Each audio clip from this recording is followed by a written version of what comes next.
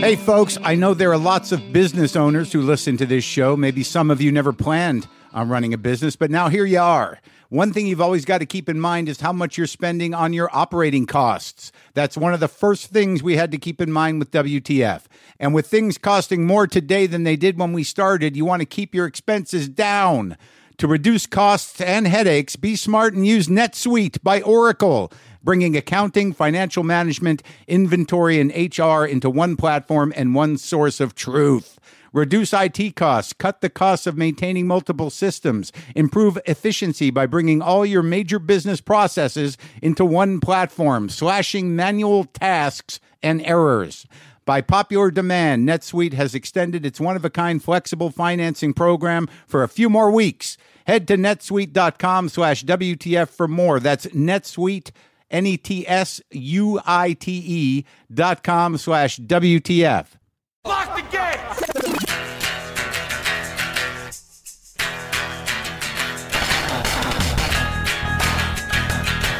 All right, let's do this. How are you, what the fuckers, what the fuck buddies, what the fucking ears? Happy New Year. This is it, the first show, the first WTF podcast of 2016. It was an okay New Year's for me. I hope you guys had a good time. I was sleeping at midnight. Not because I'm old, but because I was tired and I just spent a quiet night with Sarah and had dinner and watched a documentary on Agnes Martin, the painter, learned some stuff about truth, abstraction, and freedom of mind against the pressures and bullying of the world, to find a place where you can express yourself in the purest way possible without interruption or distractions. There's a certain beauty to that. It's a funny thing about truth. It's probably real truth when you find it. I would shut up about it, take it and use it the best way you can, but God damn it, be quiet about it, because real truth, I think, is very quiet, and you should savor it before somebody fucking ruins your moment. Anyway, Happy New Year. A little abstract myself, it seems, today. Look, there's nothing I can do about background sound effects today, I don't think, because I have to be a decent neighbor, but it seems that my neighbor Adam has chosen today being Sunday. I do record these sometimes the day before the morning of the release, because as you know, those of you who are compulsive and a bit obsessive about my show, they know it drops somewhere in the middle of the night. So I'm not up recording live at 3 a.m. to deliver this to you, though I would if I had to. But Adam seems to have found today to be the right day to clean out his parrot's cage and give the parrot some air out there on the deck next door, and also seemingly to play fiddle. I had no idea that Adam played fiddle. I don't even know if it's Adam, but I didn't want to get involved. You know, people need to have the freedom to do what they're going to do, and sometimes it's play fiddle on the deck while your parrot squawks with the joy of being out of the house for a few hours. So if you hear squawking parrots or somewhat lyrical fiddle playing, that's because it's Sunday out here at the Cat Ranch in Highland Park, and that's what my neighbor's going to do. Now, some of you might think, like, why would you put up with that from your neighbor? Or can't you ask him to quiet it down? No, you know why?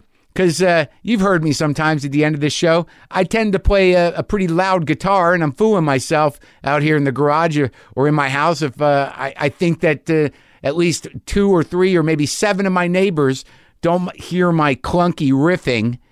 So there comes a point where, you know, you just got to be like, all right, well, I got to do some things that require some silence, but today's fiddle day next door, and I've got to let freedom reign. Today is David Spade Day on the podcast. David and I have not really ever known each other, but certainly we've run in the same circles. I've run into him. I've met him a few times, and quite frankly, I didn't feel like we really got along, or perhaps it was all me, as usual. But we talk a little bit about that. You know, he is the type of guy he is, and I was sort of amazed at, I'm not really amazed. I mean, he's a good guy. He's a thoughtful guy. I don't know people. And I make assumptions.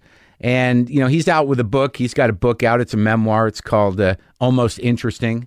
and that's out now. And it was sort of, I got a real kick out of it. Yeah, I mean, it was a good talk, but he's a funny guy, and that's the way it is. So mark another one off the list of people I was uncomfortable and overly sensitive about previously. There's still plenty out there, apparently, people. So how the resolutions going, people? How is it, a few days in? How are they going? I haven't made any other than to the regular ones. I got to get into shape. Maybe I should eat better. I got to treat people differently. Resolutions. I'm going to fucking relax. That's what I'm doing. I'm going to fucking relax. I'm so, over the weekend, literally the day after New Year's, I got caught in a couple of Twitter vortexes, and I know I've sworn off it a bit, tried to pull back a bit, but sometimes you get locked in. And there's this idea sometimes on Twitter and in life is that you have to engage. Here's the deal. The beautiful thing about freedom and the great thing about this country and life and being able to make choices for yourself is that you don't have to fucking engage with anybody you don't want to, unless it's your job. But socially or on social networking platforms, it's I don't have to fucking respond to you. Now, my problem is I am sort of compulsive about responding to negativity, or I'm easily triggered. If you poke me a little bit, just the right insecure, angry nerve, I'll just do it. I'm in. Now, I've had more success in my real life than I've had on social networking and also, on stage and everywhere else, that I'm not easily triggered, and I can make certain decisions about my anger and my reactions, and I do it in real life, and it's the right thing to do. But there's this weird expectation by certain types of people on Twitter, trolls aside, people with opinions. See, here's the weird thing is that if you've got opinions and they're important to your agenda and your ideology, well, why don't you just go do that? Fighting with other people or trying to hit them over the head with your opinion, you're not going to get through, and you're ultimately just using that person to make your point, and you're basically a bullying douchebag. Yeah, that's the weird thing. It's not just trolling, not just poking, but literally hey man, you're wrong, man. You don't know the truth. You don't want to face the facts. It's just annoying. If you have an agenda, go do your agenda. But if your agenda involves beating up on whoever disagrees with you, then that's sort of a shitty agenda. Then you're just a shitty bullying idiot.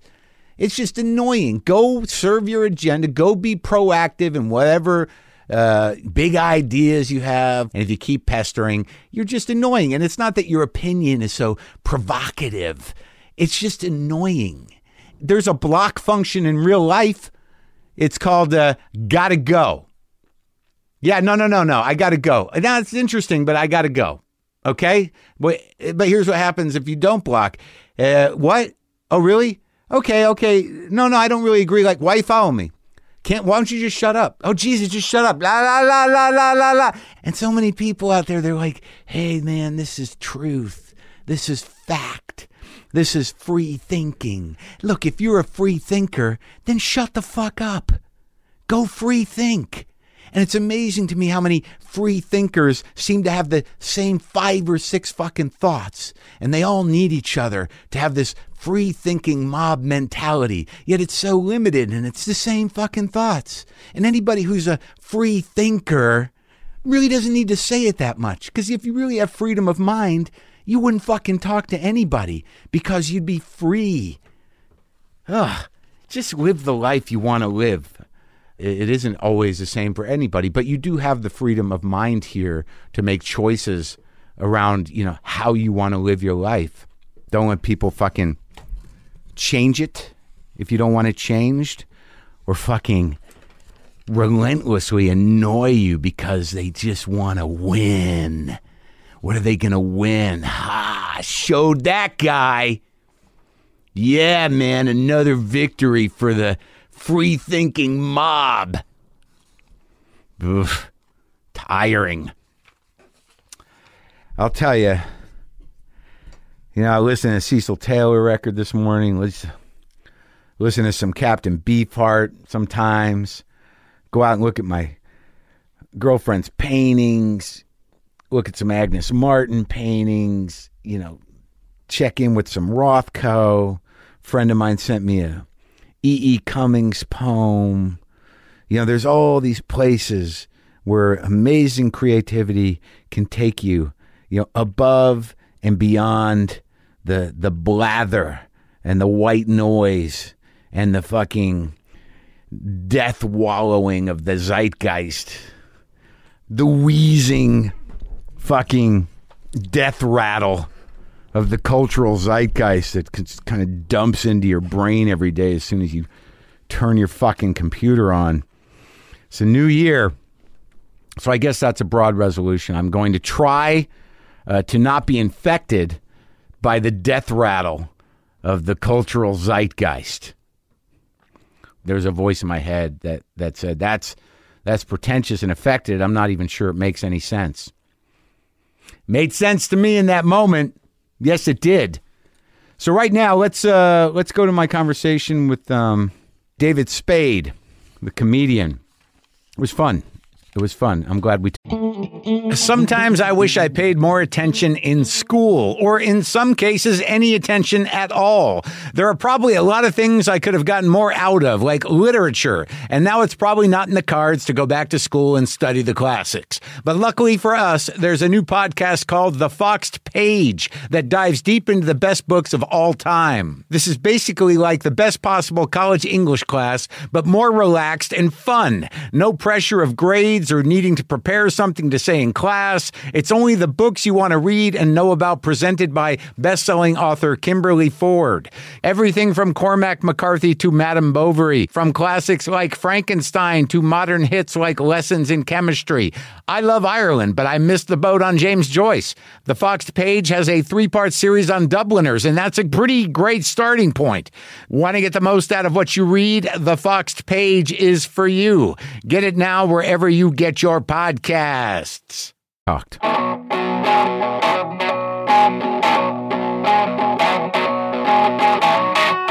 know, when you said you were going to bring in a chair for your back, I thought it'd be something that looked more medical.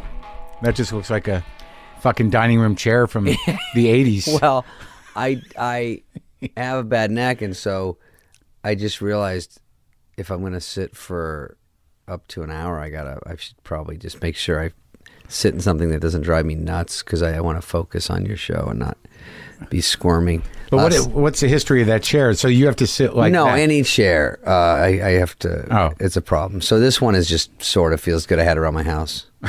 This one's not bad. You could have managed in that chair, you think? No, it would have been a little bit of a struggle. Well, I went to sushi last night, and I always sit at booths because not because I'm King Lear, but I just or Goodfellas, but I they're squishier and they're lower, and then I can't sit on rock hard stuff. It hurts my back. Whatever. It's so boring. So but wait, when did this problem occur? This happened in was it an event? It was chapter 4. Mm-hmm. It was in Is it my stupid book? Yeah. It's in there. But you've done enough press to where you can cite the. No, I don't know what chapter it is. But it is in there because it's an embarrassing story and it killed time. I was 15 and I was in a talent show, and I was in a speech class, a motivational class, and basically you had to be in this to get into the talent show at the end of the year. So it was a trick. So I got in that. But then I learned speaking, and they have like an meter when you give speeches where if you say they ding and they count it. So you start to learn how to speak a little better. And then we would motivate kids. We'd go around other schools to grade schools and motivate them. Meanwhile, we were just all stoned and we just try to get out of class. But you took a speech class. So, I mean, do you think that somehow or another that helped you ultimately? I think so. Because I'm shitty with it. I can't, I don't speak well. Yeah, I was going to talk to you about that. Yeah, thank you. I have an meter here. Bing, bing. You're already blowing the charts up.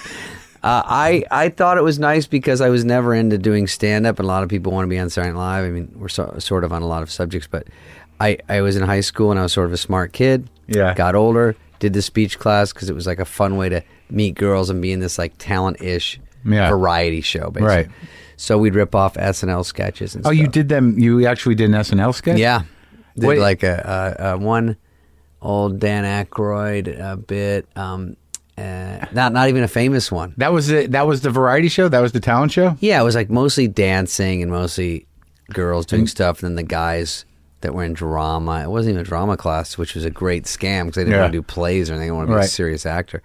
I just wanted to go right for the fun stuff. And I did write some stuff. I actually wrote, like, me and my buddy as these guys hitting on girls, like ski partners, like these tough guys, and it was just like they were sort of douchebags. Ski partners? Well, it was, the setting was at the ski resort, and we had all the ski lift tickets hanging down to the floor, and we're like, hey, Aspen, where have I been lately? Hey, I'm pretty cool. And so, but it was clever. It was my first thing of writing anything, and then I did a dance number to Macho Man. I was just trying to get in more stuff. Yeah, not because I was super gay, but I was in a dance number to Macho Man, and I was also in gymnastics. There's a few red flags in the story, but we're gonna skim over it. Gymnastics? So, yeah, I was in gymnastics just to work out and meet guys. Can you do a cartwheel? I can do. Can you do one of those a back planche where you put your hands like that and you lay flat. It's parallel to the ground and you're sort of on your elbows. Could you do a backflip at a time? Yeah, you could. Yeah. Was there a period there where you're like, "This is my closer"? I could do parallel bars. I could Did you ever do think about rings. closing with it? Yeah, but we're starting to hint toward the story. All right, go ahead. So I was in Macho Man. Mm-hmm. Obviously, that was sort of could have been a closer for the whole show. It was obviously a great bit. Yeah. We danced too. We were wearing Comedic dance karate number? gis. Yeah. Sure. And You're 15? 15. And it was with a bunch of seniors, so it made me look cool to the ladies. Sure. I keep hinting that I liked ladies, even though no one believed it at this point. So I'm in Macho Man. I know gymnastics, so me and my brother say, let's do a backflip at the end to sort of cap it off. Oh, this is the story. It is the story. So that day I'm at the pool with my buddy, and I'm on grass, and I say, I better practice my standing backflip. And I do it, and I nail it. Yeah. Because it's very scary to do one. I Just bet. to stand there and try to whip one around. I weighed about 115, 120. What do you weigh now? 145, 146. I ballooned up to 160 during grown-ups, and we got into a Val Kilmer area, and I don't want to talk about it.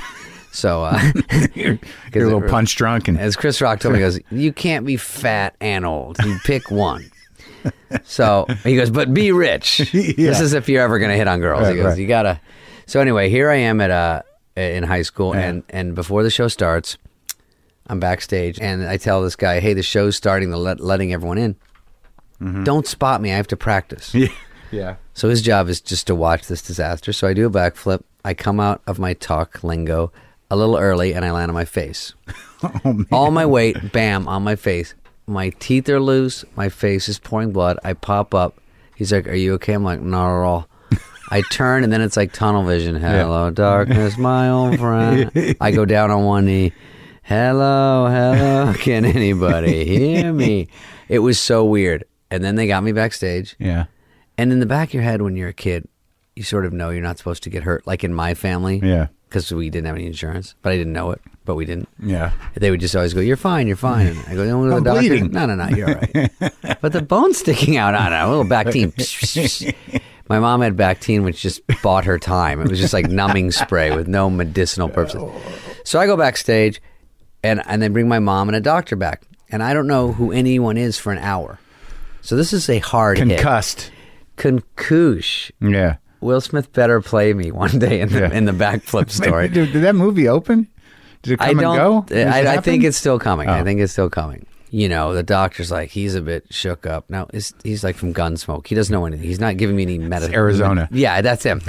He goes, he's a bit rattled. He got his bell rung. I'm like, these are things my friends would say, right? I have a category 5,000 concussion. If it was the NFL right now, they would stop the game, chopper me out. Everyone would be on one knee. You know, the other team would be looking by a timeout. And then the doctor goes, well, take him to the emergency room. And she's like, of course. And then he says, he leaves, and my mom goes, Davey, do you want to go to hospital or Pizza Hut? So I never went to the hospital. Pizza Hut had asteroids. So I went there to play games. I pulled my teeth straight. I jammed my retainer on them, and it sort of held them in place. Uh-huh. And by the way, this is no Vicodin. This is no pain pills back then. I never knew about that stuff.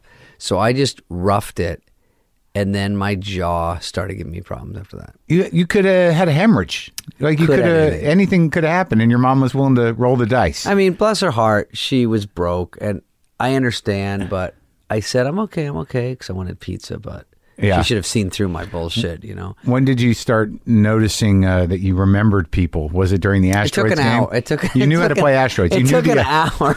Yeah, I knew. Beep, beep, beep, beep. That came right back. Rattled me. I love Asteroids. I go, who are you, Mom? But beep, beep. Yeah, I got it. So I did that, and then when I started to get comedy into me, I moved to L.A. I just started going out. I started doing stand-up and stuff. But it started bothering me, my neck. And then when I got to L.A., I think it was just threw something off in my jaw, and then the tension of LA, to be quite honest, I can't blame it all on that backflip. The tension got to me where I start, people hold their shoulders, or they get stomach aches, or it used to be ulcers 10 years ago. Now it's neck and back. And chest. I can't breathe. Oh, I'm is that chest what you guy. get? Yeah, like, shit. And that's hard. Like it constricts. Yeah. Like a panic. And I'm old. I don't want that because I know that's not great at this point. I was surprised though, because I read enough of the book to feel like I knew something about you, because I don't know you. The first time I saw you, I don't know you. It's true though. I mean, I see you around. Yeah, I see you around. And It's nice. A few years ago, you started to address me by name, which was exciting. Yes. But I remember the first. I don't know. You knew who I was before, because when I came out here to do. I'll always remember this, because I came out here to do Evening at the Improv. It must have been like 91 or something, right? And I didn't live here. So for me, it was a big deal. It was like my second TV shot. And like I flew out. That's a big deal. Right. And then I ran into you, and you literally, like, if I'm thinking about it correctly, it might have just been like a spot at the Improv that was still important to me. It was the Santa Monica Improv. Yeah.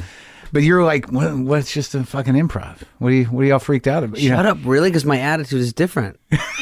My attitude in the book, like, I was so excited when I was jaded after 2 years, that's horrifying. Well, you just, like, I was freaking out, and you were like, what do you... I was that 2 years before. I remember Alan Covert, Sandler's buddy, my buddy, was managing it then. And I'd love the Santa Monica Improv. I think maybe... I said that possibly because it was Santa Monica Improv and not the Melrose. Right, Improv. yeah. But it was still just a huge deal. But your attitude about it, to me, because I didn't live here, and I think if you spend time here and these are your clubs, you give it different sort of, like, I'm just going to go to a spot. Right. For me, I'm like, I'm being from New York. Right. I'm doing a thing here. And you're like, what do you... Because I was enamored by the New York clubs, but I couldn't get in any of them. So, but when did that, like, how long have you been out here? If that was like 91, 90? Yeah. No, even... Yeah, right around that 89. That's when you got here? I got here probably 87. Ugh. Right. And then I bounced around and couldn't get into the Comedy Store. Louis Anderson got me an audition. And Mitzi goes, I'll let you come on. Smokes, shakes her head. Nah, not this guy. And so Louis goes, well, I tried. And he's like, now it's your turn. I'm like, huh? But he goes, I got Rob Schneider an audition. He ran around my house in his underpants. That's what he said to me. I never asked Rob about that. I go, what did that mean? What is that? I go, is that what by the way, if I got the spot, there'd be a better chance of favors back. But I was like, hey, take it easy. And he's like, okay. Then the Funny Boys comedy team. Do you remember the Funny Boys? Yeah, Jim Valley and the other one. Schmock, yeah. They saw me. And they were very nice. I opened for them at the San Diego Improv. Yeah. And that day we hung out, we were all laying out at the condo. And because it was San Diego. And they were like, you're new from Arizona? Yeah. And they go, you know what you do? Do a year in New York. Yeah. And then come to L.A. They had it figured out. And the nicest thing they did is they gave me this whole speech about how that's what I should do. And I did my set that night. I think I middled or something. I came off stage and they were going on and they go to L.A. now. Right. They told me before they went on stage, they go, you're ready. Come out. I was like, oh my God, great. So that got me to go, and I stayed on Jim's couch. So you skipped New York altogether? New York, and I wouldn't even had any plan in New York. I'd done one-nighters there, and no one was really biting. I never really killed. I couldn't. It's a whole different fucking... It's a whole vibe. It's a whole that whole thing of sort of doing 9 sets a night and running around and wait until 2 a.m. and yes. It is a good training thing. But I mean, if you've already got some chops, I mean, if you can avoid that, why not? Well, I'm such an Arizona guy, so I'm a West Coast guy. I don't really love New York like everyone does, and I sound like an asshole saying that. But just it's just not the way I grew up, and everyone is so enamored by it. I'd like to visit, but when you're broke, it's just not a great time, you know. And if you live there all your life, I get it. You know the streets, you know the haunts, the subways. You bop to these clubs. It's sort of a romantic coolness, like you're doing 5 sets a night. I'm like, I've never done more than 1 set a night probably in my life. I go, where? The Improv, then the Laugh Factory? Like, I see Whitney buzzing around in a Range Rover. Sure, she'll do a set on the corner. If there's I go, Whitney, relax. Your special was last night. She goes, well, I got to do another one. I go, oh fuck, you're in there again. Yeah. She works hard. She's ball buster. She works hard. She's good. She's funny. Yeah. But all right, so I had made all these assumptions about you. You know, I didn't know how you grew up. Oh yeah, you give me a little break. Yeah, no, right. I mean, like I was like, this guy seems to. Where'd he get all this cockiness? He must be, you know. But it was like fucking rough, dude. I have empathy. Like I didn't, you know, I had no empathy for you at all. No, yeah, no one does. I mean, everyone hates me to start with, and then I try to win them over. But people used to say that about like they go, oh, I think that you date girls, or that's the idea, and then they think you're an asshole. And I go, I get it.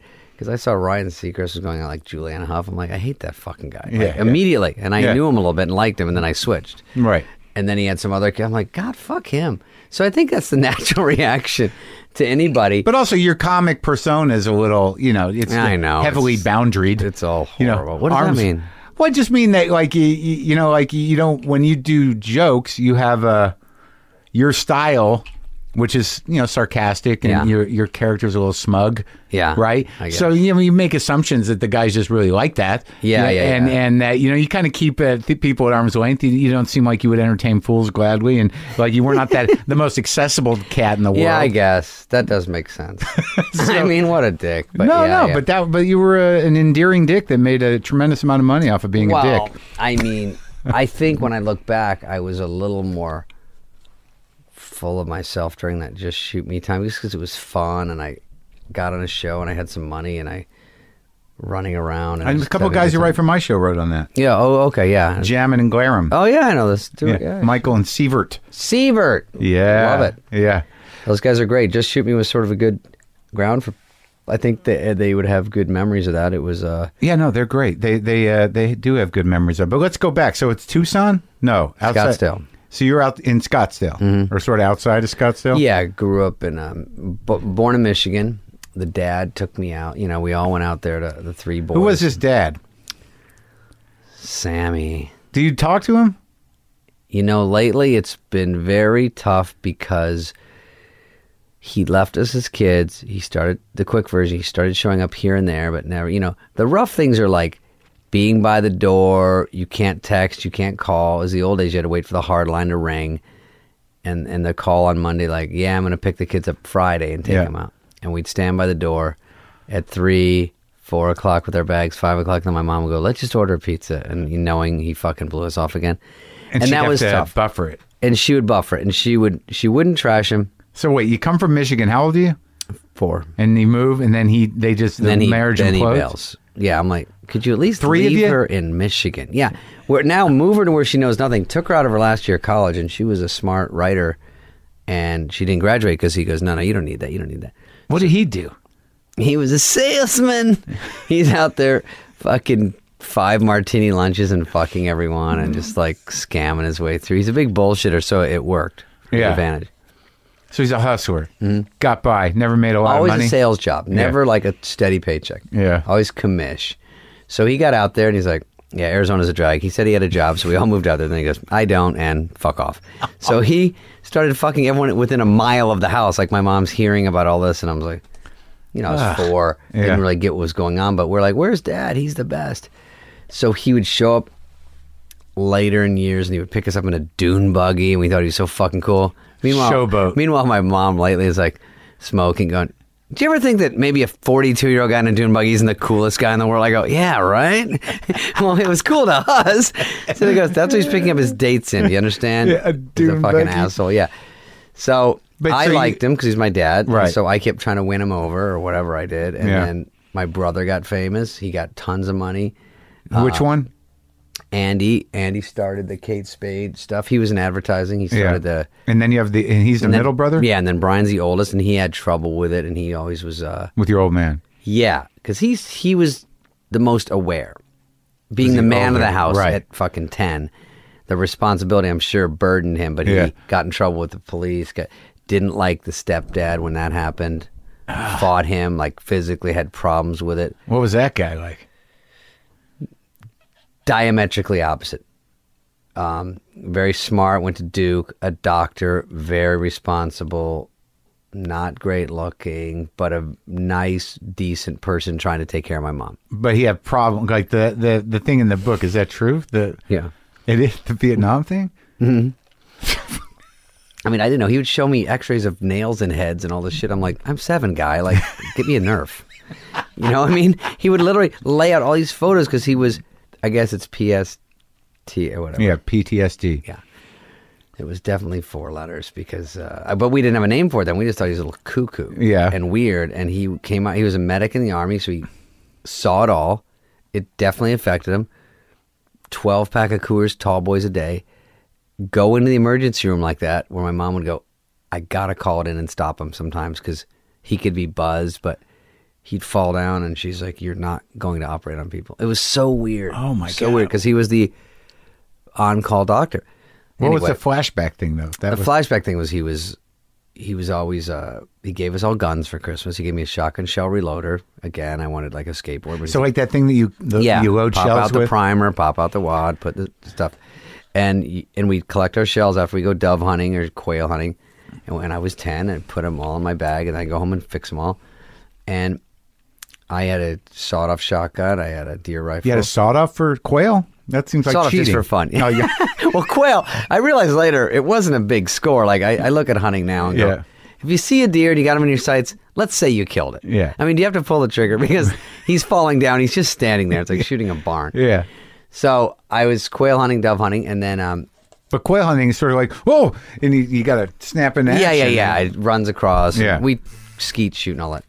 But he gave us all guns, and then what he would do is he'd have flashbacks in the middle of the night of the war. So he'd wake us up, and he had his helmet on. It was so weird. Again, I didn't think it was that weird. I thought it was fun. And didn't he look crazed, or you thought he was just playing? I don't know if he's drunk or flashbacks or whatever. Both. He would wake us all up and say, come on, like we were in the Army. Yeah. And he'd go, we're looking for these guys. And we'd all have a gun. He'd have a gun, and we'd just walk around. Real guns. And when the funny thing was when he left, my mom had to take care of 3 boys. Yeah. And all these stories make my mom sound bad, but she was great. But, there's only so much you can do without putting us into, foster care. So some days when she worked and she couldn't handle it, she would drive us out to the desert and drop us with our guns. So we had something to do, and a canteen, and bullets like banditos, and a lunch, and Bactine, in case everything went wrong, and pick us up 7 miles away at a Chevron station when she got off work. So for 8 hours, we are shooting rabbits, squirrels, didn't matter, rattlesnake, anything, bottles, and then we take a neighbor with us or something, and then we land. And the fact that everything went smoothly, it was fine. That's amazing. I mean, that could go sideways on you quickly, but we had a quarter to call her if she didn't show up, and it worked perfectly. And she did it, not a lot, but a couple times, and we loved it. And I look back, and people go, it's pretty odd, but I go, I guess, but it didn't seem that way. Well, how old was your oldest brother? I mean, someone was sort of in charge. He was probably 14, yeah. Yeah, I mean, that's grown up, it was right? Like the with outsiders. a gun? Yeah, with a gun. By the way, back then with no cell phones, he shoots me, and there's a good 10-hour lag time before someone gets to me, He's got to get all the way 7 miles away, then hopefully find his quarter. What did he end up doing? He does construction, and he had a tougher uphill battle. Chip on his shoulder about the old man? Yeah, that, and then he got in trouble, so it was hurting jobs, and then...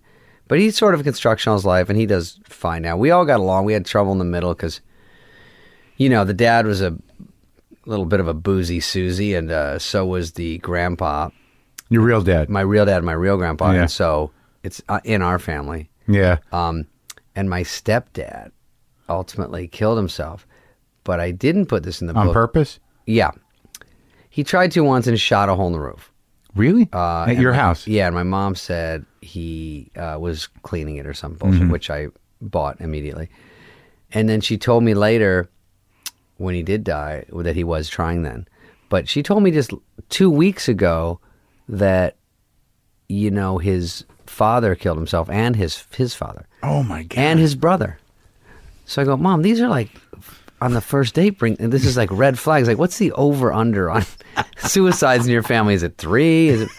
And so I said, Mom, did you know that? It's so weird. And did she? She said she didn't. She found out like while they were married, and I was like, oh. It's fascinating to me when that runs in families. Like, alcoholism, fine, but just sort of like killing because there's a choice there.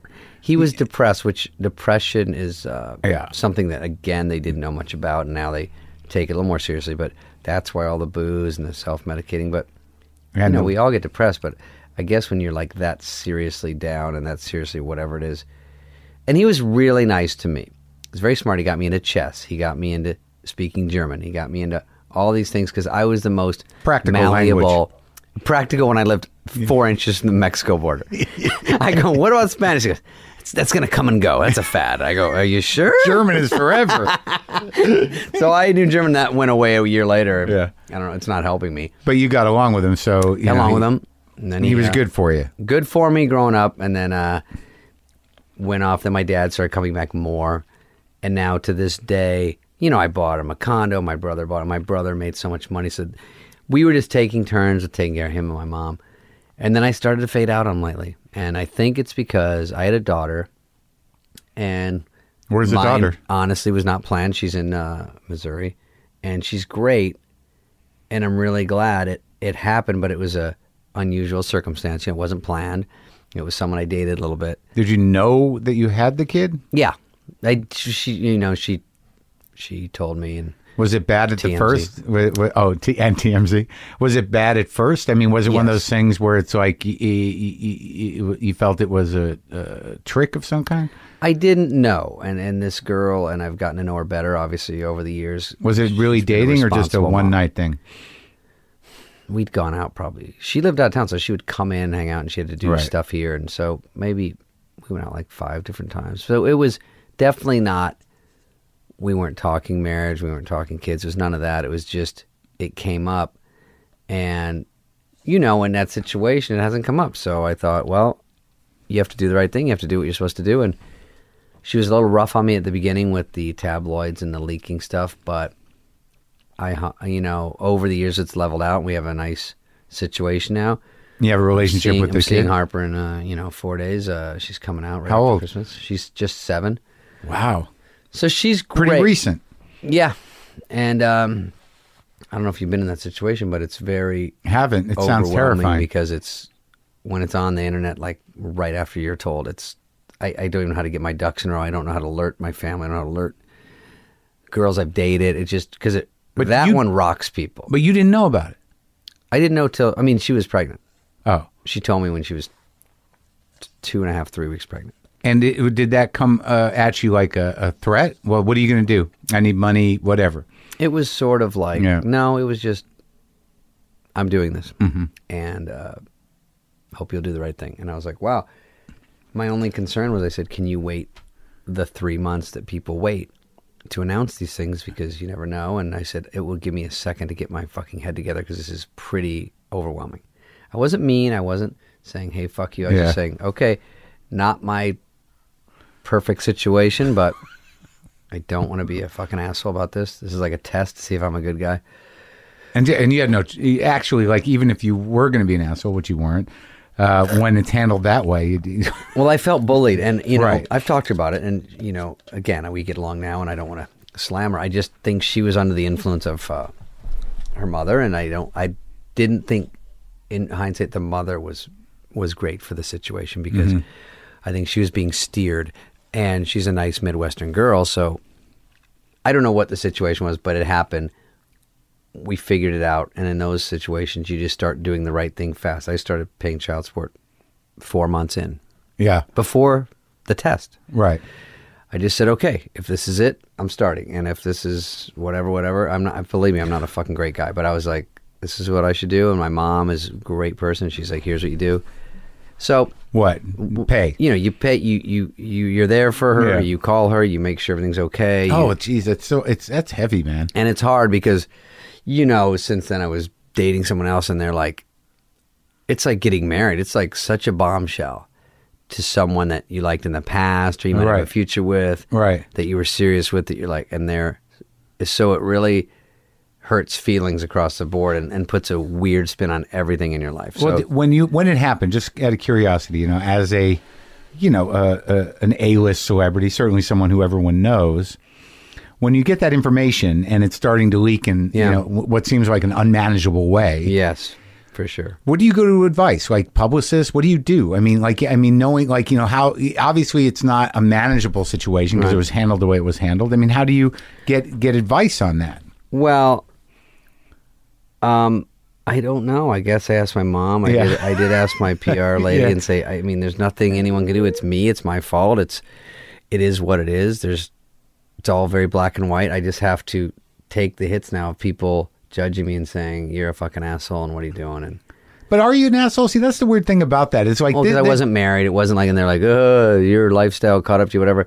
But listen. But that's not even fucking it. It's so fucked up, isn't it? Yeah. Because this shit happens all the time to guys at all levels. It's got nothing to do with lifestyle. And since then, it's even worse. Like, you know, Sean Kemp has 9 kids. These people, everyone has 5 kids with 9 different chicks. It's unreal. And it's just sort of just the thing now. Yeah. And so now, but for me, my personal life, I've never dealt with it. Right. And I was like, wow. And can I handle this? Because I'm not good.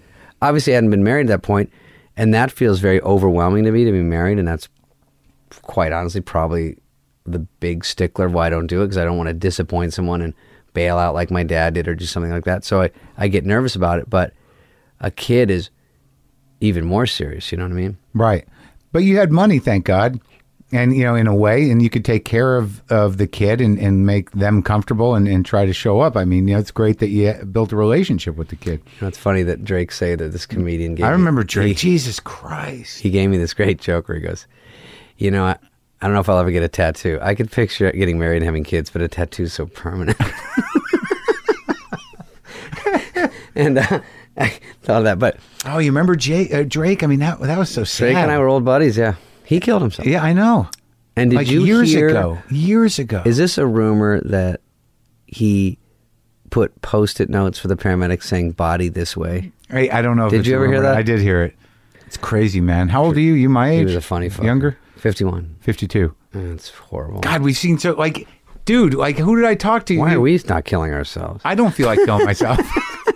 But with who was it that just told the Frankie Bastille story? What's that story?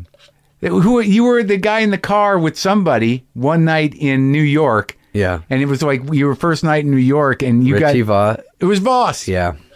And those stories in the book, and I don't say who it was. Oh, he said, sang like a canary. A little bit. What did he say, though? Well, he was on the show, and he said a comedian from Arizona, and I knew who it was, but he didn't say. Okay. He didn't say your name. But what did he say they did? Because maybe it's a different story. Well, no, he said that, you know, you needed a ride somewhere, and they offered you a ride, and they both had to go ski. You know, Rich had to score crack, and Frankie had to score heroin, and you'd never. That is the story. I was shitting. I was scared. I mean, I'd done cola, but I'd done the pot. Yeah. But I was 21 or something, and yeah. I was in New York, which is scary anyway, and we were doing road gigs that Gary Grant booked. Remember this guy? Like a BF Packies, or you go to the Improv and you drive somewhere. This is all foreign to me. I mean, I was driving with some guy that was 35 once. I'm like, if I'm fucking doing this shit at 35, blow my brains. And he took me to some gig, and then I had Frankie Bastille and... Frankie. Hey, man! Yeah, and they go... He's dead. Yeah, one of them had a joke. Goofus and Gallant.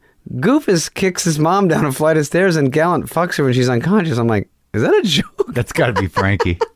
I was writing my little crummy jokes about Safeway and Frankie Ralph. used to, in the middle of his set, go, remember the first time your mom caught you shooting heroin in your cock? That is him. Charmer.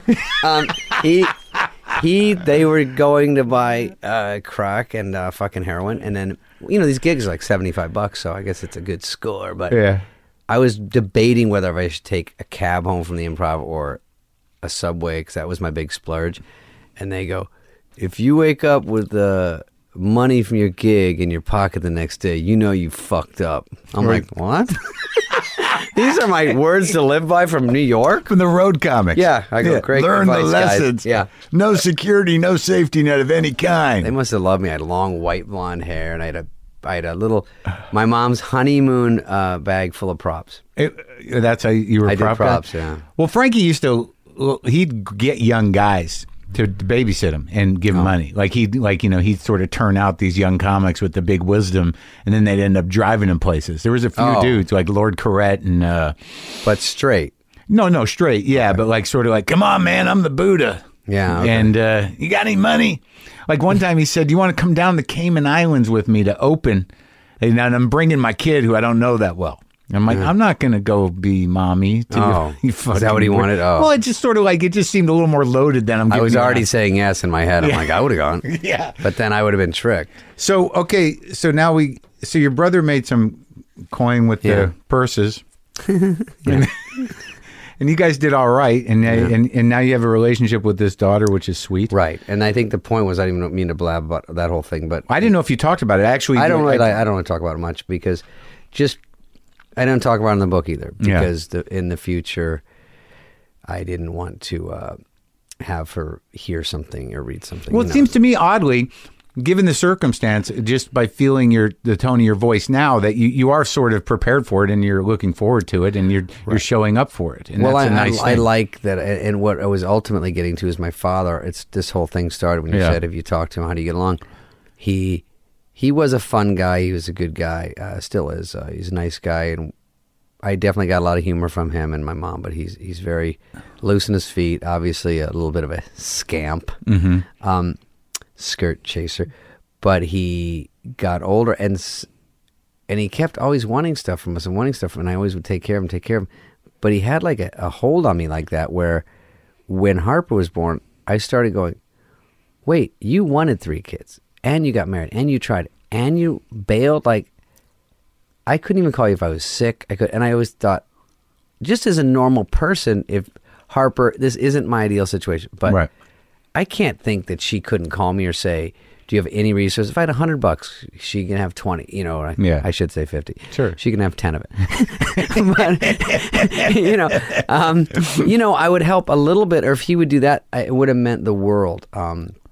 But he didn't, and I started to get a little, I can just tell in the last 2-3 years, I'm getting a little mad about it, and I see him less and less because it makes me furious that no alimony, no child support the whole time. If I miss 2 days, I'm going to hear about it. You know what I mean? And I don't want to. I want to make sure she's okay and the school and the things she needs to do. And it's not all money. It's just the fact I like seeing her. Yeah. I like talking to her. It is weird. I don't see her all the time, but I try to work and do my best with the situation. But at least I'm in the game. He was just like, so I start getting mad about it. It comes up now. Yeah, and it's I see him less because right? I'm like, okay, so I do have a kid, and Andy has a kid, and you don't really give, and I didn't let her meet him. No, my brother hates when my dad's around. Because I said, I don't want this influence. Yeah. It's a weird thing. It's the only dad thing I did was say I don't want her to meet her grandfather. He kept going, bring her up. I'm like, nah. Where is he? Is he around? He's in Santa Barbara. Oh, he's here. We put him up. I think Andy pays for it now, but we take turns. But he puts him up and then he goes, I don't want to be in this flea bag retirement home. He's like, all right, I'll get you a nice one. But that's his whole life. He's like just kicking himself upstairs. He gets better stuff and better. He got a private doctor at his house. And he goes, how the fuck he talked me into getting a private doctor when he could just go to the goddamn clinic? You guys still want his approval?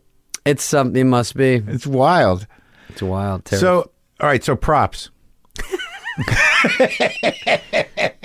I had a little tiny xylophone from play school for my Jeopardy bit. Mm-hmm. So I go bing, bing, bing, bing. I just realized Dennis Miller really talked me out of him because he started with him. Yeah. I think he did. He doesn't talk about that a lot, but he. Do you still friends with him? Yeah. Because it seems to me that you were for a while there like Minnie Miller. I did. I was influenced by Miller. Even Kevin Nealon. I don't really tell him that much, but he's was sort of a dry throwaway jokes. I was emceeing at the Improv a lot. When you MC, it sucks because you're there all night. But you do get to see these guys, and you get to see you know more about comics than I do right now because you see them all the time. Yeah. And now that I just started hanging out with Adam Egget, he says, come down a lot. I never got past the store, so I never have done sets there ever in my life. Isn't it great, though, that now you can just walk in? It's close, and it's... Right, and it's a good room now. It's great. Did it last night, yeah. Yeah, the main room's great. The OR is great. I mean, people are coming. It's better than the Improv there, because a lot of rubbernecking at the Improv, and I don't even know who's in charge over there. I don't even know how those shows It's good work. I knew one guy, Adam. Yeah. I gave him a part in Joe Dirt. He's a nice kid, and then he's like, yeah, come down. So...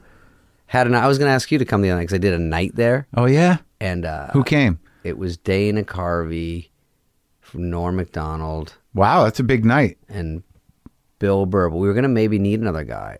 And I was going to ask you because that'd be fun. That would have been fun. But I didn't want to make you drive in. Was it packed out? It was packed out. It was great. It was really fun. And Dana was killing it. And it's great because he does Bush and does all these things. But now he's got Trump. Yeah. So it's like very present. He's got one, huh? He's got a Trump? And he does anything. He says, bomb these motherfuckers. It's already funny anyway, so he just says Trump a little bit. Everyone's like, just waiting to laugh. Oh, man. So he's doing all right, huh? He's doing good. He's doing a special, a Netflix one. And he's from the old school. When I started SNL, he was the best guy there. And I was there sort of light a fire. And I was sort of an apprentice Dana, like a not as good Dana. And one horrible thing happened to me. I was, when Perot came along, I couldn't get on the show. I was having trouble getting on, and Adam Sandler was getting on, and Farley, everyone else. And I'm like, God, I need a break. But Dana's staying. They kept saying he's leaving, and he kept staying. So there was too much, if there's an impression I could do, Dana can do it better. So, and he's a vet. So if the guy looked like Macho Man Camacho, Sandler does him. Yeah. If it looks like me, Dana does him. So right. I have to wait, And so then Perot came along, and I go, Ross Perot sounds hilarious. Now Dana's doing Bush. And Phil Hartman does Clinton. And I go, I want to do Perot. And they go, I don't think so. Then they did a political special, primetime, which is a big deal. They go, Lauren goes, can you do Perot for us? I was like, fuck yes. So I go down. I get my 45 minutes of bald cap makeup. Yeah. And they introduce us. Bush comes out. Phil. Spade comes out as Perot. Applause. We do our speaking. And then when they get to Perot, they go, hold. All right, Dana, can you get into Perot? Thanks, David. I was there for a wide shot. No one just told me, SNL is a place that no one wants to tell you bad news that travels slow. Don't say your sketch is... So it was a wide shot so he could do both? So he could do both. And he was great at Perot, which is even worse because it burned my onion. Then I was like, I guess he's better. But how did Dennis talk you out of props? He just said, you're on the... He liked my act, which meant a lot to me. Yeah. And, one time, the two things of advice. One, he said I'd weed out the props. I had a Tom Petty hat, and he goes, "You still sleep with that thing?" And I was like, because he saw me carrying it into a gig once. He goes, "Oh fuck no." He goes, "Where's the suitcase?" I go, "I'm just down to this." He goes, "You don't need anything." And I was like, he goes, "Just talk." And then one time I saw him in open form, and he goes, "You weren't as good this time." And I go, "Well, I'm not getting invited back to these road clubs as much because I'm not killing, so I'm trying to write stuff that does better." And he's like, "Oh, that's the worst thing you can do." He goes, "Just do what you do. It's pretty funny. And it's easier to write without that middle step of well, they think it's funny. Just write what you think is funny. Right. And if it doesn't work, then just quit. You shouldn't do it." I was like, "Oh, well, that was a surprise ending." So I go, "Oh," and it did wake me up because I liked him so much. I thought, this guy fucking knows how to write. So I turned into a research paper of your favorite comics. I think a lot of people do. Yeah. I liked Eddie Murphy, but I was never going to be exactly like that or very dirty like that. And then I liked Carlin. I liked all the people everyone liked, But Miller was right there. And Kinison. But Miller was closer to something I could do. That's really how I think. And I was whispering jokes to my friends. I go, it's sort of commenting on things. And then when I got on Just Shoot Me or those shows, that persona was kind of the way it worked that was funny. With Farley, you go, he does something and I whisper Hey, fatty. Yeah. Good job. Yeah. That's my whole job. Yeah. So that turned into at least a style. And then once I had that style, then I wanted to get away from it. Yeah. And that's what happens on Saturday Night Live. Chris was the fatty fall down guy and Sandler was acting goofy. And then once you finally get one thing, then you go, I'm not just one note. Right. And then 20 years later, I realized I am just one note, unfortunately. The data is in. I tell them, I go, I can do other stuff. They go, what? I go, I don't know. Nothing. Forget it. But it's your demeanor. You have a character. I guess. I mean, I like Bill Murray and stuff. I'm not saying I'm that good like that, but I'm saying I liked a guy like that was sort of Bill Murray in Ghostbusters, and he's sort of Bill Murray in this. And so I thought you could get away with it a little bit, because I'm not like De Niro. It's not. No one wants. Even Lauren said, "Don't do so many characters." I'd write characters like, "Hey, I'm this guy," and he's like, "Ugh." So I go, "Why am I the guy that's shitty at it?" Because I just was, and he was right. So he goes, "Just be yourself." Well, who were your guys when you were coming up? Well, you and Sandler were friends before, right? SNL. We were friends before. Apatow, Drake, Schneider. You were all just doing comedy down here. Yeah, all at the Improv, and we all lived in the Valley too. Yeah. Did you live with guys? I lived with a girl who I always wanted to bone, and she was too out of my league. And then one day when I moved out, it was 10 years later, she goes, "How come we didn't fuck this whole time?" I was like, "What?" There was a chance. But I was getting famous. I didn't realize she liked that. Like, now I was possibly in her radar, because she was going out with a bass player for Quiet Riot. I'm my God. Sandler and I have to ask him about this, because... You have to ask him why. I know we have... I can't imagine that he really remembers that he's mad at me, but it'd be great to talk to him. Do you talk to him? Mm-hmm. You know, he's mellowed out, but sometimes he used to hold a grudge about that stuff. Like, he's got to be. But at a certain point, like, he just did Stern, so I think that one I didn't think would happen. And we did a movie this summer. Why wouldn't he do it for so long? Because Stern was so hard on him? Yeah. Stern said something about him he didn't like. That's what happened with me. I mean, he gets criticism, and he gets it from all over the place. I mean, his movie reviews, he knows, and he was talking about it Stern. It's very hard, and I'm in movies with him, and we all take shit, and I've never had a fucking good review, so I get it. But I do remember sometimes when people are rough, even if most of the time I understand it. I go, people just say shit, who cares? But if it really stings, I will stay away from something. Make note. Yeah, I mean, but it takes a little bit. I mean, a lot of people, like, there's Family Guy, they shit on me all the time.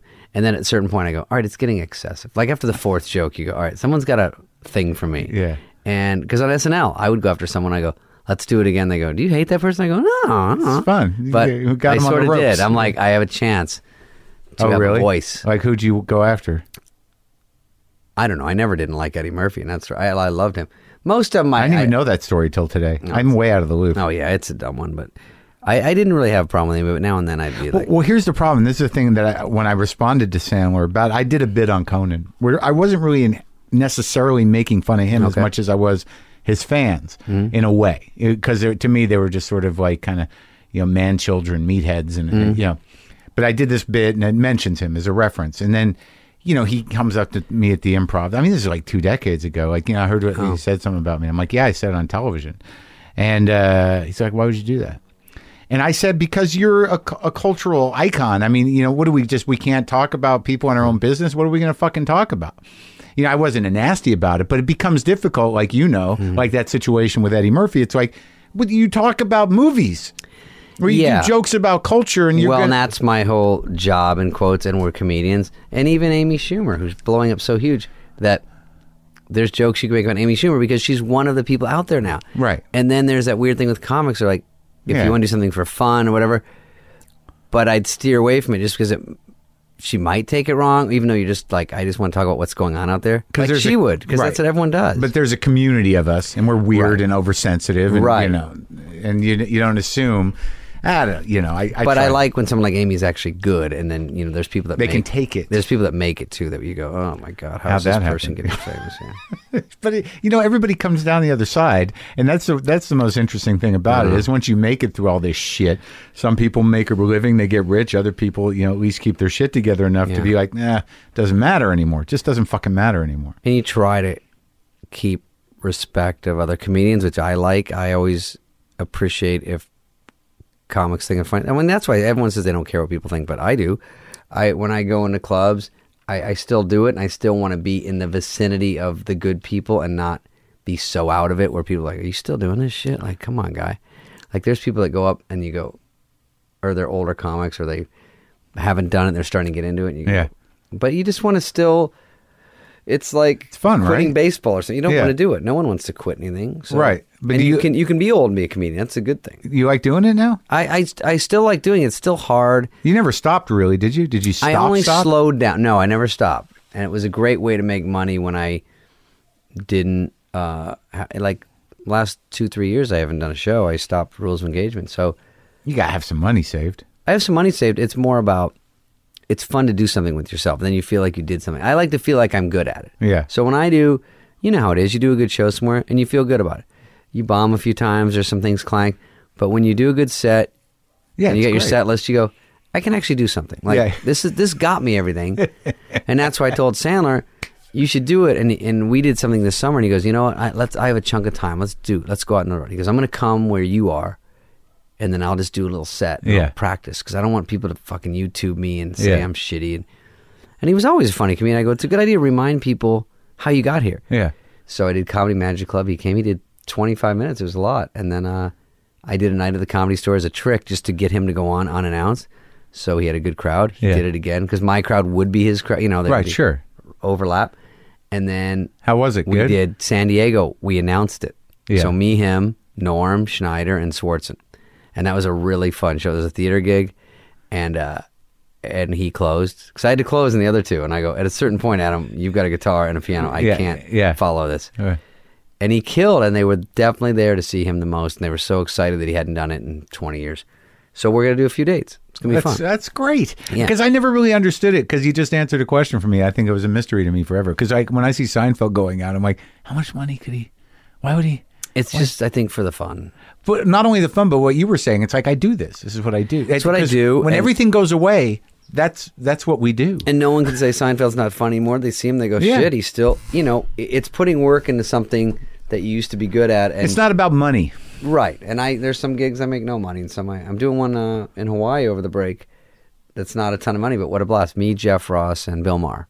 Oh, yeah. So someone just said, Bill Maher said, you want to do this with me? We do as a group for fun. Split the money?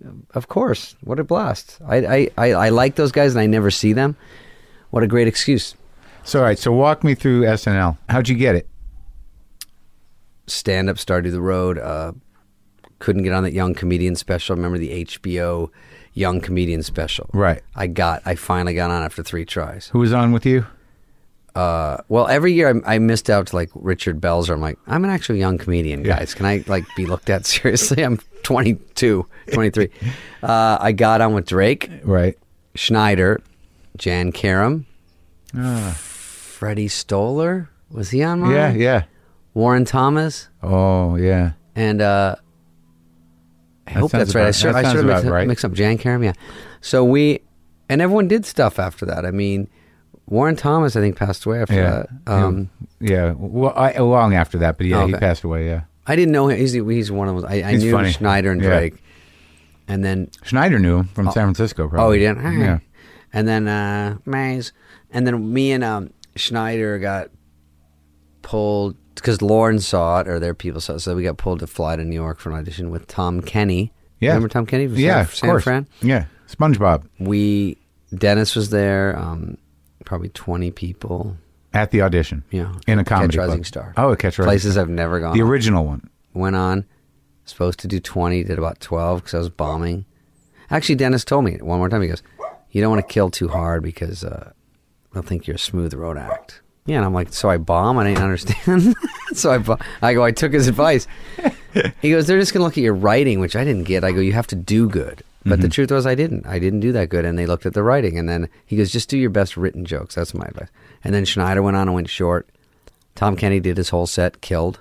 Schneider didn't do well? He didn't really do well, no. Yeah. With a little Elvis? Elvis on a fish hook. Yeah. And then he goes like this. He had some great jokes. He had, dude. Yeah. So anyway, we got hired as writer performers from that, and that was a whole different thing. New York was too much. I didn't want to go there. I never thought of being on SNL in my life. Really? No, I wasn't like a character guy. I wasn't an impression guy. I just like was trying to be a headliner. I was just middling. Right. Just wanted to be a headliner. Just like seeing what's right in front of me. Like, can I get in the Dallas Improv? Can I get in the fucking Funny Bone chain? And so I got that, and I go, oh shit. And then we made low money, but the stress started. We got in there, and I was a pretty good writer for stand-up, but it's a whole different thing to write sketches, so wasn't killing it. We did 4 shows, and then it was the summer, and we both didn't get anything on. And so they said they might not bring you back. And you and Rob? We were like buddies. We were really good friends. And then we had some friction on there. We brought out the worst in us, that's for sure. Really? Competitive? Yeah. And then the first year... Do you think that was fostered or it just happens? I I mean, we both sort of want to be famous. You want to do well, and they make it like, hey, one of you might come back. It's like Survivor. And then I remember one time I got mad. He didn't tell me about a rewrite meeting, and then he didn't put my name on a sketch that we wrote together. And so it looked like I wasn't writing much. And I was like, what are you doing? He goes, you went to bed. I don't know. I was tired. I was stayed up all night writing. I'm like, well, just put my name on it. It's not that complicated. Right. And then the next year we had more problems. Then he did Copy Machine and he got on. We weren't supposed to write for ourselves. And I thought that wasn't fair. Right. I'm like, why the fuck does he get to write shit? And then they made him a cast member. And I'm like, what? So it was just a mix of jealousy and like I should be better at writing. And I was frustrated. You guys are okay now? Yeah. We're actually really good now. But it was he was having trouble with everybody. We were all having trouble, but he got out of it fine. But there was a period there where we were just all, you don't know what you're doing there. You and Sandler? What about you and Sandler? Sandler and I were always good. Yeah. As long as I could sit there and watch everyone kill. Farley, Sandler, Dana, Mike Myers, fucking Conan's writing, Bob Odenkirk's writing, Smigel's writing. I'm supposed to be as good as these guys or better, and it just wasn't happening. I'm like, I'm getting better, but I can't be that level. Phil Hartman's great. Like, then the hosts come in, and so you were just Chris Rock is doing weekend updates where he's fucking smart as shit, and so you go, I'm supposed to. So I was getting better, but we stayed friends because we tried to support each other. And when you're getting bumped because of them, you have to keep it in check because you want to fucking kill them, you know? Because, like, I'm like, Farley's in 6 things this week. Can I be in 1? Or Dana's in 9. Like, does anyone give a fuck? And they don't. And who were you addressing? Did you ask Lauren? The Air. Oh, yeah. My dressing room wall. You never said, Lauren, can I talk to you? I do. And I asked Jim Downey, and I was like, and he goes, now you're getting there. Just hang in there. But everyone's worried about themselves, and you have to be. And I just am really glad that by the end of it, people knew I was on SNL. I have pretty good memories of people saying, "Oh, you were funny on SNL." Fine, that's all. How many years? 6 years. And you did you end up? You were contributor to Update, or did you do Update? Just contributed right. to Update. I mean, just wrote jokes for the Update people, and then I would just do my bits. And you would show up in things. Yeah, I'd show up in things. Did Gap Girls? Did the receptionist from like, and you are? Yeah. And that was my first attitude bit I wrote because it was not just jokes, and I couldn't believe it worked. I go, that was a breakthrough just in my own head going, Conan told me about concepts. He goes, you're just writing jokes. You need to write, like, what's the whole feel to it? And he tried to explain it. I was like, oh, yeah, because he's smart. Yeah. So I got it. And then I go, oh, and that was one where it was getting laughs and read through. And I go, these are smart people, so this is funny to them. Like, it was just like a weird way people were treating me. And I thought, I wrote it out. They're very condescending to me, and it works. So I go, oh, this is working without big jokes. Okay, it's a repetition of a going. Thing. And now would I know you? Yeah. And that kind of attitude was funny because I got it from Lauren's assistant in LA, and I got it from Patrick Swayze's when he was at the show. They wouldn't let me see Patrick Swayze. Really? I go, can I? Because you're allowed to talk to the host if you're a writer, and it's 3 a.m, and he's in the writer's room alone, and then this PR person is standing by the door, and I walk in, and she puts her arm up to block me. She goes, "Can I help you?" And I go, "Oh, I'm just want to say hi to Patrick." She goes, "Oh, and you are?" And I go, I'm David Spade." She goes, "And he would know you because..." I go, "Oh, I'm a writer here." She goes, "Right, and that's why you're a writer here at SNL?" And I go, "Yeah." She goes, "It's just he's so crazy right now. Can you come back in a little bit? It might be a better time." And I go, he's reading People magazine right there. Are you sure?" "Yeah, it's just really a tricky time right now."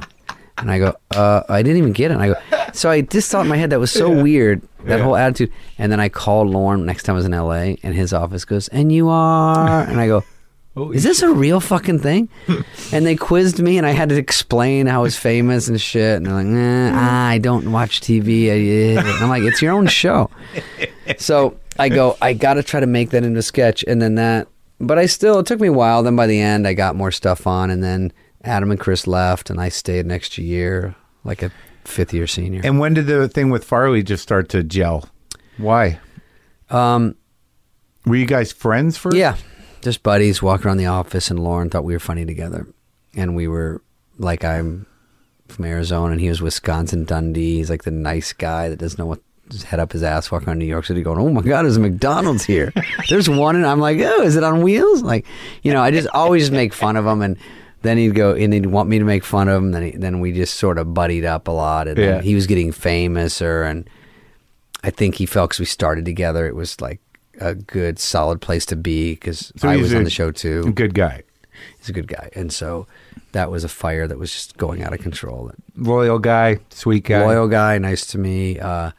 Laughed at everything, made me feel good because he thought it was hilarious and that made me feel good. And he would get jokes that you didn't think, like for being like a dunce or whatever people think. He actually was good at comedy to where he got all these dry, weird jokes. He got always when he laughed so hard. And you can always tell, you know what I mean? Like you can tell people, thanks, David. Thanks for coming. Yeah. Sort of ding. Great story, David. Coming up next. Time up. So he would laugh, and I like that about him because you couldn't whiz anything past him. He wouldn't go, I don't get it. Yeah. You know what I'm saying? It's like when you're in a conversation with someone, and they don't even have to say anything. What they laugh at, you can tell how funny they are. Right. If they get something and you go, oh, you like that too? That's funny to me. Yeah. Whatever. And that's where you go, he's good. And he was such a supporter, and he'd go on the sides and laugh when you're doing a bit or try to help you out or whatever. So good guy. Yeah, good guy. How many movies did you do with him? 3? Well, I did Coneheads. We were all in. Right. Then the real ones were probably Tommy Boy, Black Sheep, and then I think that was it. He did Beverly Hills. Yeah. We talked about a third one, and then it was too late. But when you were with him, I mean, it seems to me that a guy like that, if you're close to him, you know he's killing himself somehow. Yeah. And, how did you did, was there... Yes, it was my fault. No. I just like, there's nothing anyone can do after a certain point if they're going to... Yeah, I mean, I just look at Scott Weiland, who I used to know a little bit, and when it's just so out of control. People saw that coming for so long. Yeah. And he had a kind of like... he was showing up on YouTube doing gigs where you're like, oh my God. Like it was like Kennison. It's like he's up there doing Wild Thing. You're like, this should have ended a long time ago. Yeah. Would have been better for everybody. But Chris seemed like, he was trying to handle it. But I think he did 8 rehabs. And when he did. He was one of those guys. Like that, right. And we had some friction at the end, but it was mostly because when you have someone like that, the same way Weiland's wife wrote something about him. Did you read that? That she's like, this guy died 4 years ago. Like she was saying, he's not the person I know. He doesn't even relate to me. When he wants to be with his friends that are doing all that stuff, and he doesn't want to be around me, and I get pissy about that. Like Chris? Yeah, he would bring people around, and those weirdos that like no one knew but him. Yeah, like people that know that like they're junkies or weird, and they're like, hey man, I'm like, why are these people with us at dinner? Why are you bringing? We were in Aspen at the comedy festival for SNL, and we all went out, and then he was too drunk at one dinner with Steve Martin and Lauren and Bernie Brillstein. And I took him into the dinner. We walked through, and I realized it, and I go, hang on, guys. And we scooted through all the chairs. This long table. I took him into the kitchen. I took him in the alley, and I go, we are not fucking having a 3-hour dinner. You're this fucked up. He goes, whoa. I go, you drank all day? He goes, I'm in Aspen. It's always an excuse. I go, oh, okay. And then the next day I met him for lunch. Yeah. And he came, and he was with 4 people I didn't know, and he had not gone to bed. So his eyes are like rolling back, and I go, oh, fuck, you stayed up all night. He goes, oh, I go, all right, you're in Aspen. I forgot. I forgot. Jesus. He's like a child. There's some guy told me a story about him that I thought was horrendously sad but hilarious. I was a Chicago guy, I think, and they were partying all night, and Chris had done mushrooms and everything else, and I guess he was just in the middle of a conversation, and he threw up on himself. Oh boy! And I guess he said, "I guess I'm full." God damn. I know you can't get mad when he eats a 2-inch by 2-inch piece of steak for every bite. I go, you're fucking joking, dude. He's like, whoa. I go, that's a full petite fillet. He goes, no. And then he takes the pat of butter and he peels the lid off it and he puts the whole square on it. I go, every bite. And he goes, it needs a hat. I go, well, okay, who can argue that? So, but a full pat of butter on every bite, I go, ugh. I go, where's the fat coming from? No one can figure it out. It's a mystery. But do you think he wanted to, that's just the way he lived? Just loved it. Just very excessive. He loved anything he'd do too much. Yeah. Fall hard, eat hard, play hard, get mad hard. So, but he's very nice when he's very nice. So, it was a tough loss because it was like the other day was his anniversary. Oh. Like 2 days ago. So there's always someone on Instagram reminding me. I'm like, oh, yeah, a little gut punch. But of the day he died. Yeah. It was in December. The funeral was rough. Funeral I didn't go to. You didn't? Yeah. Why? Too rough. Too much. Really? Yeah. It was really. I think people took it the wrong way, but I told Lauren and Adam and those guys, I said, I can't go. They said, it's okay. They knew that it's hard. It's hard to sit there and bawl in front of your friends. I know it's the right thing to do. I just couldn't. I was crying at home. I was so weirded out. And just to see him in a room and a coffin, I was like, fuck it. Oh, it was open? It was just in a coffin. Yeah, I don't know. They said, because I didn't go, but they said he'll be there. And I was like, oh. But those guys were all very cool to go. And I just, looking back, I probably should have. I just couldn't do it. No, couldn't even think of it. Yeah, I understand that. I could still see it today. If someone was so close to me, I cried at my uncle's funeral. I was pretty close, but I was like, oh, this is tough. People are stronger. They can do it. I can't do it. Yeah. That's all. So after SNL, you've had this amazing career and you keep working. I mean, Just Shoot Me was really, career-wise in those movies, those are huge. Yeah, it's a job. Treading water after SNL is the hardest part. So Just Shoot Me really helped. But in terms of is something going to happen? Just Am stay, I set up? Just anything. Just try to keep me out there. And then, plus I like to work and keep busy. And I don't know anything. I can't go back and switch now. I can't go back to advertising, whatever I wanted to do. And so then Rules of Engagement. There was that Showbiz show I did for a little bit. I liked. That was sort of like a Hollywood show. And then the Grown Ups movies are always. They do well, right? Big help with Adam, yeah. Whose ideas were those? Those are Adam, yeah. He put that all together? Yeah, he says, I think I got you in a movie. I think I got a funny idea. I'll tell you soon. And then he goes, all right, we're writing it. It's we couldn't think, it was called Lake House. Right. But we changed it to Grown Ups, and we did that. We did the other one, and then... They made money. They made good money, yeah. And Joe Dirt was good? Joe Dirt I love, yeah. Joe Dirt I hear about the most. Other than Tommy Boy, I hear about it the most.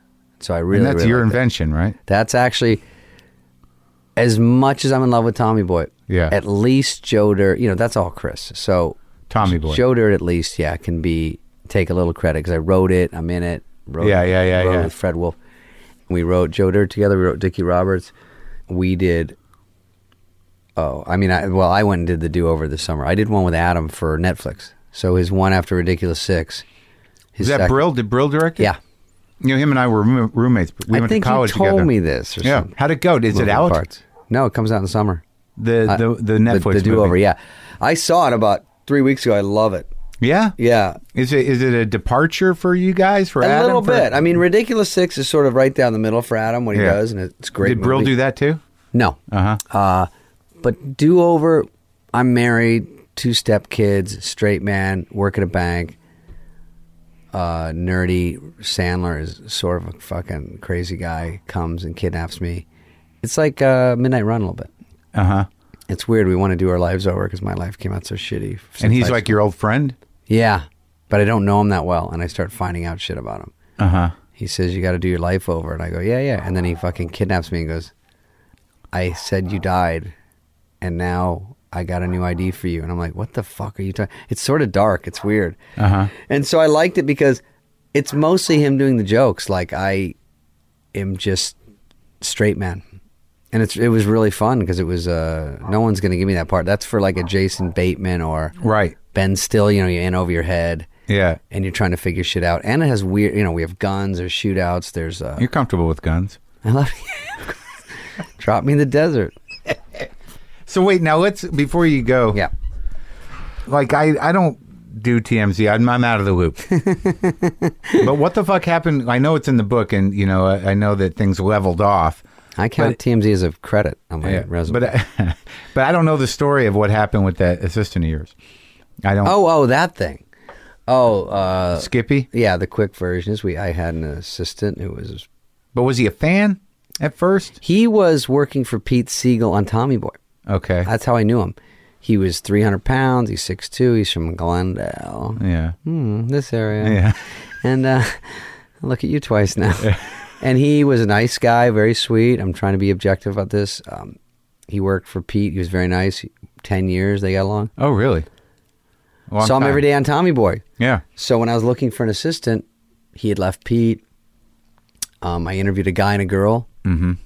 and I was going to hire the girl, and then Farley died that day. And I said, Skippy, I need you because you're going to know everybody. You're going to know what I'm going through. And let's just start right now. And so, weird coincidence, but everything was great for 3 years. He started getting, asking for tickets to stuff. And it's weird having an assistant. He's like, can I have tickets to U2 if you get them? Can you get an extra one for me? I was like, I guess. Because, you don't want to be a dick, but I don't know where to draw the line. And yeah. Then NBC was offering me Dodger tickets, and I wouldn't take them. And he goes, you should take them. I go, no, because then I'm going to owe him a favor, I didn't really want to go, and I thought, And then one day they called me in for a favor, and they go, we gave you all those Dodger tickets. And I go, no, you didn't. And they go, yeah, your assistant always took them. I go, did you go to those games? He goes, yeah, they didn't care. They just said, And I go, oh. And then... What was the favor? No, they just wanted me to go to New York for some to an affiliate thing, and I go, come on, we've been helping you out, Yeah. And then Rebecca Romaine, I was friends with, and Kid Rock, and he would text them without telling me. Rebecca's like, yeah, what does he want? I just talked to Skippy, what's up? I'm like, nothing. She's like, what is he texting? He's just like, hey, how you been? What are you doing tonight? And I go, this is getting weird. Yeah. Then, long story short, one day he got mad I didn't put him in Joe Dirt. I tried. And Kevin Nealon came through and did the part. Yeah. Adam requested it. I said, I can't outrank Adam. He asked for nothing. I just had to he goes, fuck Adam. Tell him you told me I could do it. I said, Skippy, I always told you I would try. But Adam is the producer, and he's the only reason this is getting made, and it's Kevin fucking Nealon. I want him in. I'm sorry. I will find something else or the next movie. Stewing over that. Then a couple months later, we're in editing. He got broken up with the girl that day, and then the editing, he saw the scene with Nealon. He goes, I would have nailed it. I'm like, he's still mad. He's like, fucking Adam. I'm like, what are you talking? It was getting weird now. Yeah. You could feel it. Yeah. 5 a.m, I feel like someone's in my room. No one ever is, but you're always like, ugh, feels so weird. I look up, someone's in my room. He's in there? In the hallway, staring at me. 300 pounds of him. 300 pounds. I don't even know it's him. I just fucking He broke into the house. Broke into the house, yeah. I said, what the fuck's going on? He goes, oh, the alarm called. You left your alarm on. I go, what? And I stand up, I go, shit, sorry, dude. I go, by the way, I didn't even turn. And then he punched me in the face. And then he hit me with a stun gun. And then he starts punching me. I rolled off the side of the bed, and I was like, what the fuck? I looked down, there's blood on the bed. I'm like, what are you? He's staring at me like a fucking crazed killer. And I was like, what the fuck is going on? I'm not even awake. I don't even know what's going on. And your friend is beating up. I run for the door. He throws me down again. Oh my God. My shirt rips off. Now there's more blood. Now I haul house out front. I get away again. Miracle. Get out to the front. But because my house is a mansion, I have a guard gate. Yeah. I have to throw in mansion. Was this here? Or this is in the flats in Beverly Hills. Okay. It's not a mansion, but I had a guard gate, so I can't even punch my code. I can't get out of the Hotel California. I'm like, fuck, I'm stuck. So I run back, and he's standing there. I'm behind a car. I'm like, what's going on? Now there's blood because my toe pad ripped up on the cement. Ugh. And the stun gun was cutting my arms. And he's obviously beating me up because I'm... You got a dart in you? A stun gun dart? No, it's like it... it's sharp points, and the electricity goes across, but the sharp points are actually sharp, so when he hits you with it, it's scraping, like cutting. Ugh. Not like a box cutter, but it cuts like that. Yeah. So I go, uncool, or whatever. But I thought for sure I'm dying. I don't know why this is happening, but it's over. And then... Did it all come to you like, this is a Hollywood story? This is how this shit happens. And I don't know why, and I wish I knew. And I ran up and I hit him in the face. I went right at him, and we went on the ground. And I got to where I was hitting him in the head. I got a great spot on him, like UFC. Yeah. He dropped the stun gun, picked up quickly. I ran, I slammed the door, and it just barely closed. And he hit the door like a rhino. And I go, this is it. I can't fight anymore. Knowing he was going to come in and kill me. And it stopped him a 1/4 inch, that deadbolt. I was like, oh my God. And I ran, slid under my bed. And what do I have? Loaded shotgun. Thank you, Mom, in Arizona. Is it that one? And stepdad. Was it that one? It wasn't, but it's another one. Right. And I had it loaded, and the only other person to know I had a loaded shotgun was him. And the cops were like, he was trying to get it to shoot you and shoot himself. Oh. That was the story. So I got it, ran out, and I said, I have the fucking gun. Then I got super tough guy because now I was going to win. And I said, I don't want to shoot you. I'm going to fucking shoot you. And then I went in the bathroom and locked it, going, let me think. I look in the mirror and I'm got blood on my face and I'm fucking shaking from the stun gun. I go, I'm going to pass out. I go, all right, I'm going to open the door. I'm going to shoot your leg. Then I'm going to shoot you in the face. So if you better get the fuck out of here, you better back up. And so I had to prep myself in a weird way to say, I'm going to shoot him. I have to shoot this guy. And I don't know why. Yeah. So I open it. He's gone. I call the cops. I go in the alley with my gun. There's a cop with a gun pulling up in his car, pointed at me. I'm still holding my shotgun with blood. I look a little guilty. Yeah. I put it down. They get me. They go, we're going to go in. We're going to search the house. I go, well, you don't have to search the drawers. He's not in there. Leave that stuff. And then they couldn't find him. They found him, and he fought the cops, and he had taken 100 Tylenol PMs. He's trying to kill himself. And big mess. But they just found out he bought an 8-ball of Coke, and he did it all. He'd never done it, and he was just trying it, and he did it all. And then he came to kill me. And he was going to kill himself. Yeah. Did he cop to that? He said he couldn't remember, but he did remember when they were sentenced. And where's that guy now? He works at Yeah? Oh, he's out? He works in town. And he's a UPM somewhere. And, I had him down to 2 days a week after that. But what happened was,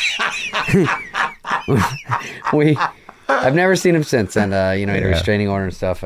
But it was weird because afterwards I felt weird almost for him because I go, your whole life is different now. Why would you do that? And they go, oh, he's drugs. And I go, but I've done Coke. Like, you don't want to kill. Like, that's not, it had to be there already. Yeah. But I think he was resenting that it looked like I had an easy life. Like he goes, oh, you go on a show and then you get to talk to Well, right. girls. He got too close and he started to sort of glom on to thinking like, well, I'm part of this life. Why is it not? Why aren't I doing this? And also maybe it seemed like at certain points he was like, I am doing it. Yeah. And then people were like, no, I don't. Right when he started to be like, I am living this life, there was pushback. Yeah. And there was like, oh yeah, and then he doesn't want you to decide that he shouldn't have it. Right. So something didn't work. Anyway. Well, I'm glad you're all right. Yeah. And I'm glad you're doing stand-up again. Yeah, made it through. I'm glad we're buddies now, and I was cocky, and I apologize. Oh, no, it was great talking to you. I always liked you. I feel bad. I told you I didn't. Think No, the he improv wasn't was a even that big cocky. deal. It wasn't even that unexpected. I never really had any resentment against you. I just never thought I would, we would ever have a conversation. Do you know? It wasn't like, I don't like that guy, fuck that guy. Right. It was like, that guy won't talk to me. I see guys sometimes like that as comedians. What, like, I get to see. I go, I don't know if we'd ever get along. right. But that's okay too. Yeah. It's like high school. You can't get along with everyone. Well, you seem to be pretty practical about that shit. You got pretty solid kind of like, all right, fuck that. Yeah, I try not to get. It's too stressful. It's good. early It's on. healthy. Now it's easier. Yeah. But thank you for having me. It's great talking to you. Finally did it. Yep.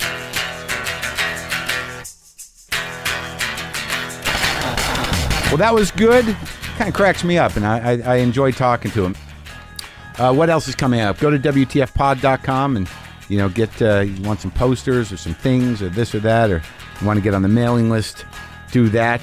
Thank you, as always, for all the gifts and things in the mail. I appreciate all the love and support, even though I don't always have the humility to be grateful enough to express that. I do appreciate it. I like records and I like stuff, and I get a lot of stuff. And thank you for all the emails and well wishes and everything else. I had an amazing talk with the director Todd Haynes, which will be coming to you on Thursday. I think I'll play some guitar if I can remember the lick I was doing. Hold on. Let's see what we can do.